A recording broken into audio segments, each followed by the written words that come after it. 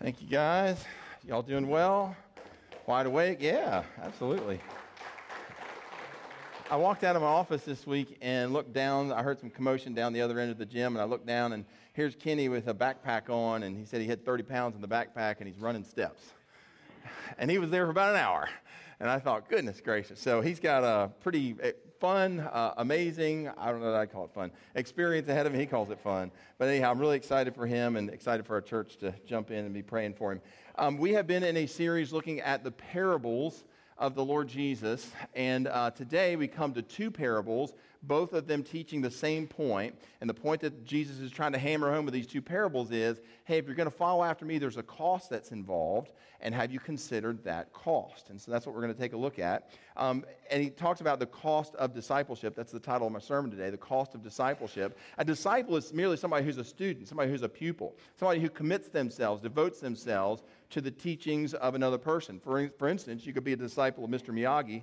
Some of y'all remember Mr. Miyagi. You can learn to wax on, wax off, like Mr. Miyagi did. You can be a disciple of Pavarotti and learn to sing operatic music like he did. You could be a disciple of a master mason and learn the artistry and the skill of being able to lay block and lay brick the way that master mason does. To be a disciple is to follow in the footsteps of another, to adopt their way of thinking, their way of life, and Jesus is inviting us to be his disciples. Now, before we say, yeah, sign me up, Jesus, I want to be one of your disciples, he says, hey, hold on just a second. Have you considered the cost? And so, again, that's what Jesus is trying to drive home today with these parables. Our text comes from Luke chapter 14. We'll be reading verses 25 through 27 and verse 33. I'm going to ask if you would to stand to your feet for the reading of God's word. Luke chapter 14, beginning at verse 25. Here's Jesus spelling out the cost of following him. Verse 25. Now great crowds accompanied him, and he turned and said to them, if anyone comes to me and does not hate his own father and mother and wife and children and brothers and sisters, yes, even his own life, he cannot be my disciple. Whoever does not bear his own cross and come after me cannot be my disciple. Verse 33. So therefore, any one of you who does not renounce all that he has cannot be my disciple. You may be seated. Thank you so much. I've got a timeline here to start with. It's kind of a rudimentary timeline that I just threw together. And this shows the ministry, the public ministry of the Lord Jesus. It lasted 3 years. Some folks say that Jesus' public ministry started in 26 AD, ran all the way out to 29 AD. Others say it started in 30 to 33. I don't know which one you're more into, but it is not a salvation issue where you want to date the ministry of the Lord Jesus. The point is that his public ministry lasted for 3 years. Our passage for today lands somewhere toward the end of Jesus' public ministry, probably within the last month of his life, the last month in the lead up to him going to Jerusalem, perhaps even a couple of weeks prior to him going to Jerusalem. And so when he gets to Jerusalem, we know what's going to happen to him, right? He's going to be arrested, he's going to be tried, and he's going to be crucified. Just hang on to that thought. It says in Luke chapter 14 and verse 25, now great crowds accompanied him. The word in the Greek that's translated there as great crowd is the word oxlos. Other places in the New Testament it's translated as multitudes. Other places in the New Testament it's translated as hosts. Here it's translated as great crowds. Typically, this is referring to a crowd of 1,000 or more. So this is not just 20 or 30 people that have come along to hear the Lord Jesus or that are following him. This is throngs of people. This is more people than you could possibly count that are following after Jesus. Verse 25 says, now great crowds accompanied him. That means that they went where he went. They camped out where he camped out. And some of these 1,000+ people are people that Jesus had healed. I mean, they're just so excited about the fact that their legs working again. They're so excited about the fact that their abdominal pain is gone. Jesus has healed them, and so they're following after him. Others are family members of those who he had healed. Still others are people that are like, you know what? Jesus is really exciting, and I just want to see what he's going to do next. And so they're following after Jesus to see if they might see some other miraculous event. And still there's others who are waiting for Jesus to get to Jerusalem. They're excited about the fact that, you know what, when Jesus gets there, if he's really the Messiah, he's going to boot the Romans out of Jerusalem. He's going to take back the land of Israel, and he's going to reign the earth from his throne in Jerusalem. And so they're excited to see that. And so it says there in verse 25 that he turns to them, or he said to them. Now, the way that Luke presents this material, it's a kind of an abrupt about turn. Jesus is heading down the road one day. He's got all these people that are following behind him, and they're excited about Jesus. Maybe they're off in some conversation of their own, and Jesus just turns to them in the middle of the day, in the middle of their walk, and he says, hey, look, gang, I've got something to share with you here. Have you thought about what it's going to cost to follow me? Jesus knows he's going to Jerusalem. He knows what's going to happen in Jerusalem. And things are going to get really difficult when they get there. And so he wants to make sure they understand the sacrifice that they're about ready to have to make. He gives them 3 different areas of life, 3 different sacrifices that these folks are going to have to make if they want to continue to follow after him. Number 1, the first cost are family relationships. Look at verse 26. It says, if anyone comes to me and does not hate his own father and mother and children and wife and brothers and sisters, he cannot be my disciple. Now, in first blush, that makes me go, hate? What is Jesus doing telling people to hate one another? That doesn't sound like Jesus. That sounds completely out of character for him. Well, in the New Testament, we are told to honor our father and mother. In the New Testament, the Apostle Paul writes that husbands are supposed to love their wives are supposed to love their husbands. So what's this talk about hate? Again, that just seems out of character for Jesus. Jesus himself even said in the Sermon on the Mount that we're supposed to love our who? Our enemies. I mean, and here he's telling me to hate my own family, that's crazy talk. What's going on here? Well, remember, Jesus is just a month or so away from being arrested, tried, and crucified. And while right now his ministry is exciting, and it's filled with miracles, and it seems to be creating this wave of popularity that's following him all the way down to Jerusalem, in just a few short weeks, all of that excitement, Jesus knows, is going to turn to tragedy. And it's going to turn to danger. And it's going to turn to time of great uncertainty. So Jesus' statement goes out as a warning that following him, get this, is about to become extremely difficult and dangerous. What will be required for the days ahead will be a level of dedication and a level of devotion that is so great that it will make family loyalties look like hatred. That's what's going on here. Jesus is saying, hey, look, when you stack out what's going to be required to follow me when we get to Jerusalem against family loyalties, and those are strong. Those bonds can be really strong. It's going to make those loyalties, what's going to be required to follow me, it's going to make those loyalties look like hatred by comparison. Friends, Jesus is not telling anybody to hate their mama or their children. This is classic hyperbole. It is overstating the point in order to make a point. And the point that he's making is that family loyalty cannot come before loyalty to Jesus. Jesus wants to occupy the top spot in these people's lives. That is the first cost of following him. Over in Matthew chapter 10, Jesus talked about this. He had a scribe that showed up one day, and he said, hey, pastor, he said, or rabbi, actually, not that scripture, sorry. I got ahead of myself. Matthew chapter 10, verse 27, Jesus says, whoever loves father or mother more than me is not worthy of me, and whoever loves son or daughter more than me is not worthy of me.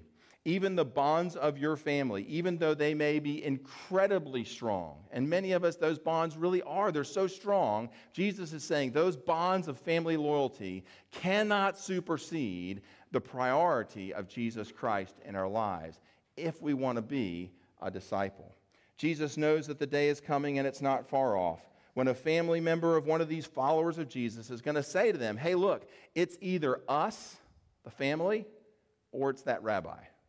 You choose.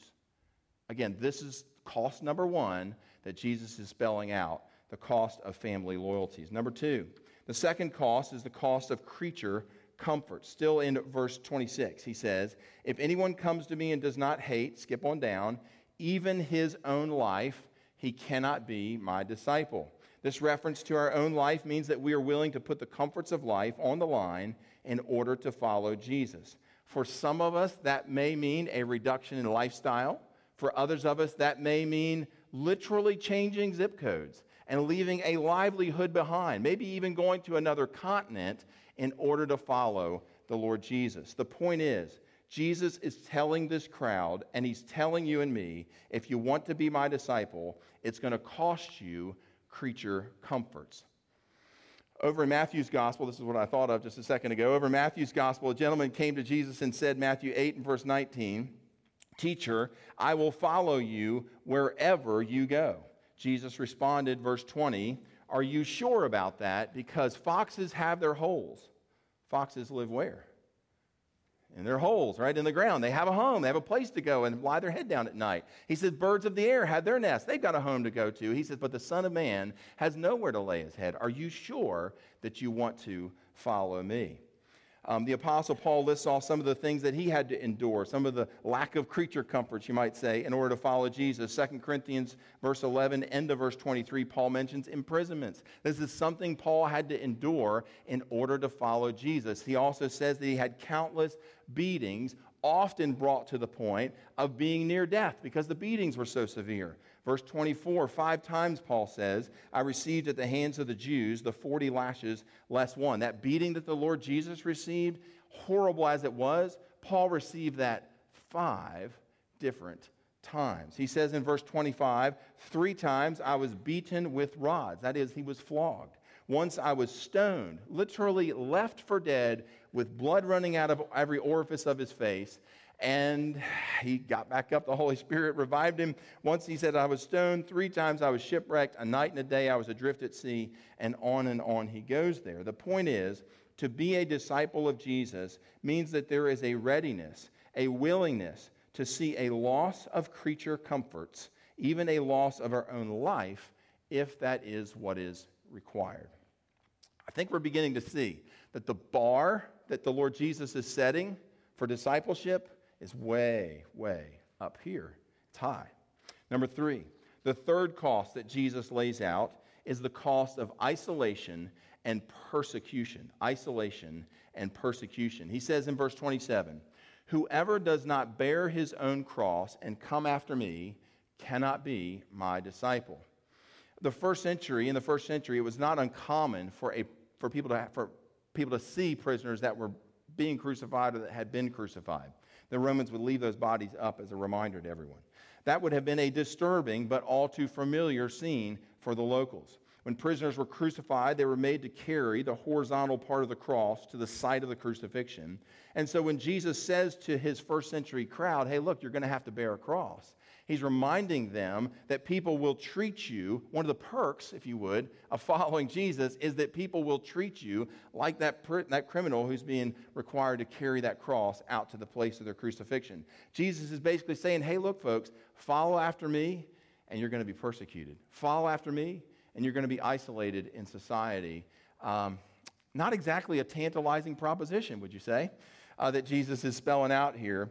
Remember, Jesus has laid out for them the potential loss of family already. He said there's going to be a loss of creature comforts, perhaps even your own life. And now Jesus is telling them there's a real possibility of persecution and isolation, of cross-carrying struggles ahead. This is what you can expect if you follow Jesus. In the Sermon on the Mount, Jesus said, he forecasted persecution of his followers. He said, Matthew 5 and verse 10, "Blessed are those who are persecuted for righteousness' sake, for theirs is the kingdom of heaven." If Jesus didn't think that there would be some persecution of his followers, why would he even mention this? He mentions this because he knows that in order to follow him, persecution will result. Jesus anticipates that's going to be part of the program. All right, let's sum up. Jesus turns somewhat abruptly to this 1,000+ people, and he says, before we go any further, gang, before we get down here to Jerusalem, I want you to consider what it's going to cost you to continue following after me. Number 1, it'll cost you family loyalties. Number 2, it's going to cost you creature comforts, perhaps even in certain circumstances, your own life. And finally and thirdly, it'll cost you isolation and persecution. There will be a cross to bear. Now, here's the sign-up sheet. Who wants to be my disciple? Right? So again, that bar's really high, and Jesus is saying, look, gang, this is what it's going to take to follow me down into Jerusalem. In the verses that follow, Jesus tells 2 parables, and each of these parables is inviting people to think about, to consider, because I think a lot of the folks that are walking down the road hadn't thought that far ahead, hadn't considered what it was really going to cost in order to follow Jesus. They were just enjoying the show, right? They were just enjoying the miracles. They were going along to hope Jesus was going to kick the Romans out of Jerusalem. Jesus is saying, hey, gang, that's not my program. That's not what you can expect. And so Jesus tells them two parables. First one, parable number 1, verse 28. For which of you, desiring to build a tower, does not first sit down and count the cost, whether he has enough to complete it?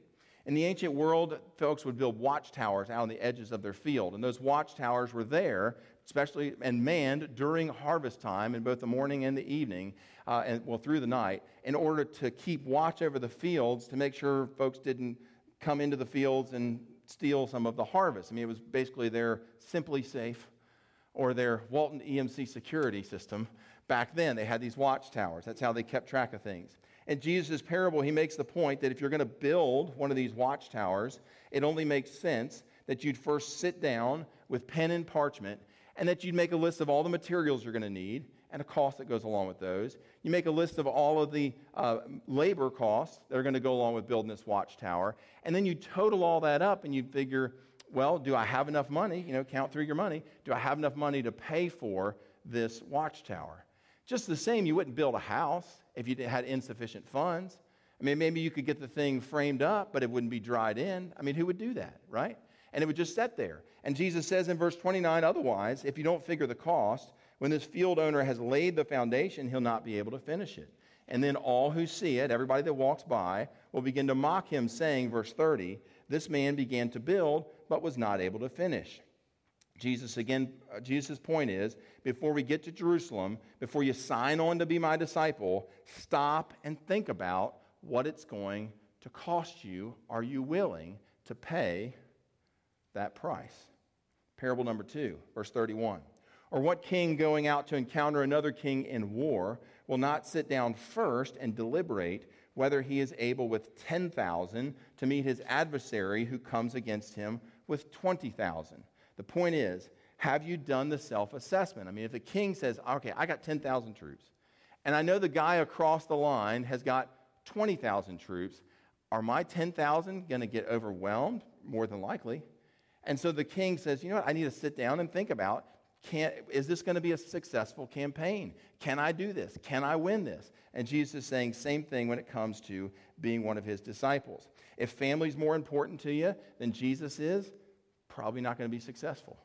If creature comforts are more important to you than Jesus is, again, probably not going to be successful. If the thought of having to defend what you believe or take a stand in your community is not something you're interested in, again, maybe being a disciple of Jesus is not for you. The cost is quite high. Jesus implores us here with these two parables to stop and consider the cost. And then Jesus wraps up the whole thing with one final catch-all statement. He says in verse 33, in case there was any ambiguity here, he says, so therefore, love those words, therefore, right? It connects the statement that we're about ready to read to everything he's just been talking about. So therefore, if any one of you who does not renounce all that he has, that person cannot be my disciple. In other words, if there's anything in life that we are clinging to, any anchors that we have not pulled up, so that ship of our life can set sail and follow after Jesus. If we haven't done that, Jesus is saying, you know what? This is probably not going to be successful. Followership demands full commitment. I know we have one football coach. Maybe we've got a couple other football coaches in not high school, but maybe you're out coaching, I don't know, on the field. But we got coaches in here, right? We got some coaches. Ask any high school football coach of a winning program in the state of Georgia. Can you have a winning program with less than full commitment? And the answer is unequivocally no. No way. Could never pull that off. Could never do that. I mean, you've got to have buy-in from all of your players, buy-in from all of your backers, buy-in from all of your coaches. They've got to be fully 100% committed to this thing if you're going to have a winning program. Same goes with being a disciple of the Lord Jesus. He's laying it out there. He's saying, hey, gang, if we want to have a winning program, if we want us being the disciple to be successful, then we got to be all in, full commitment. All right, well, that's our treatment of this text for today. It means it's time for us to stop here and ask the question we ask every week around here. What difference does any of this make, right, to my life? You say, Gordon, I appreciate that. I hear Jesus. He's turned around. He's talking to these people. Kind of throws that at them all of a sudden like, Something for them to think about as they're heading back on down the road. But what difference does any of this make to me? Great question. I'm gonna say something that I probably never said after I've asked that question. In the history of me asking that question, I think I've asked it quite a few times. And it is, that what I'm going to say is that this may not make any difference to your life. Here's why. I don't think I've said that, right? Never heard me say it. All right. If it doesn't make any difference to you, it may not make any difference to you, and here's why. Look back at verse 27. Jesus lists off cost number 1, family loyalty. Lists off cost number 2, creature comforts, even your own life. And then he says, if you're not willing to pay that price, then that person cannot get to heaven. Are we on verse? We're not on the right verse. Yeah, we're on the right verse. 27. Yeah, 27. All right. No, that's not what he says. He doesn't say that. He doesn't say, hey, look, if you won't be willing to give up those things, you can't have your sins forgiven. That's not what he says. He says, you can't be my what? My disciple. And it says it again, end of verse 27. He says there, look, if you're not willing to pay that price, you can't be my disciple. End of verse 28 says the same thing. He lists off the cross, and he says, look, if you're not willing to bear your cross, you can't be my disciple. End of verse 33, same thing. He says, look, if you're not willing to renunciate all that you have, you can't be my disciple. The criterion that Jesus lays out here are not salvation criteria. Jesus is not talking about whether or not you can have your sins forgiven. He's not talking about whether or not you can go to heaven. My goodness, if this was a criteria for people to go to heaven, I mean, that bar set so high, I don't know anybody'd ever make it, right? Very few people would make it. And so Jesus is not talking here about salvation. He's talking about what he has in view are people who have said, you know what? I want the totality of my life. I want the focus of my life. I want the energies of my life to be about being a master mason, to be about being one of Mr. Miyagi's disciples, right? Or in this occasion, to be a disciple or a follower of Jesus. I'm all in because I know that that's what's required. That's the substance of what Jesus is talking about here. In our little men's breakfast group this week, the guys made an analogy. They said it's kind of like being a Braves fan. Like you have some Braves fans who are, they tune in when it gets toward the end of the season and we're in the playoffs, that kind of thing, and they start picking it up. And who are those players? I don't know that guy. I don't know his batting average. Tell me something about it. Then you got other people who are, they go out to a couple of games a year, watch a few games here and there when they have an opportunity. And then you got those other fans, right? They start at spring training, and they're tracking, and they're seeing all the trades that are going on through the year, and they're keeping track of batting averages, and they're keeping track of statistics, and they know who the Golden Glove potential candidates are and all those sorts of things. They know what pitcher's good, what pitcher's bad. They're watching the games every night, and they're into it. And so that's kind of what we're talking about. But they're all Braves fans, right? They're all Braves fans. Just some of them are like, whoo, man, they're really into it. And so it's the same thing here. Jesus is saying, hey, look, you cannot be my disciple. He's not talking about you can't be a Christian. He's talking about people who are willing to give themselves completely all in to being a follower of him. So again, if all you want from God are your sins forgiven and to go to heaven, then put your faith and your trust for heaven in the cross of Christ. But if you want to be a disciple, if you want to take your faith to the next level, then this is what it's going to take. I've got a slide for you here, and I hope this illustrates what I've been talking about here so far. This first slide, the tan circle area, think of that as your life. And my stick figure chair, supposed to be a throne, is what's in control of your life. And you can see there the cross is outside of the circle. It's outside of this person's life. They haven't made a decision to bring Jesus into their life yet. They haven't made a decision to put their faith and trust in him. And so he's outside of their life. Next slide. You can see now this person's made that decision to bring Jesus into their life. They're now a Braves fan. Right? They are wearing the jerseys. They're with it. However, Jesus is just a part of their life. Who's in control at this point? Me. Self, right? Self is still in control. Self is still pulling on the reins. Self has still got its hands on the wheel of this person's life. One more slide. In this slide, we see that this person had said, you know what? I surrender everything. I take my hands off of the reins. I take my hands off the wheel, and I give my life to the Lord Jesus. I'm making him truly Lord of my life. I want to put him on the throne. I've got one more thought for us to consider, and that is, why should I be willing to do this?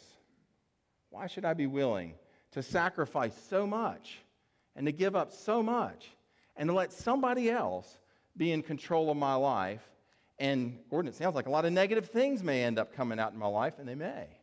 Why would I be willing to pay that price? Three quick reasons.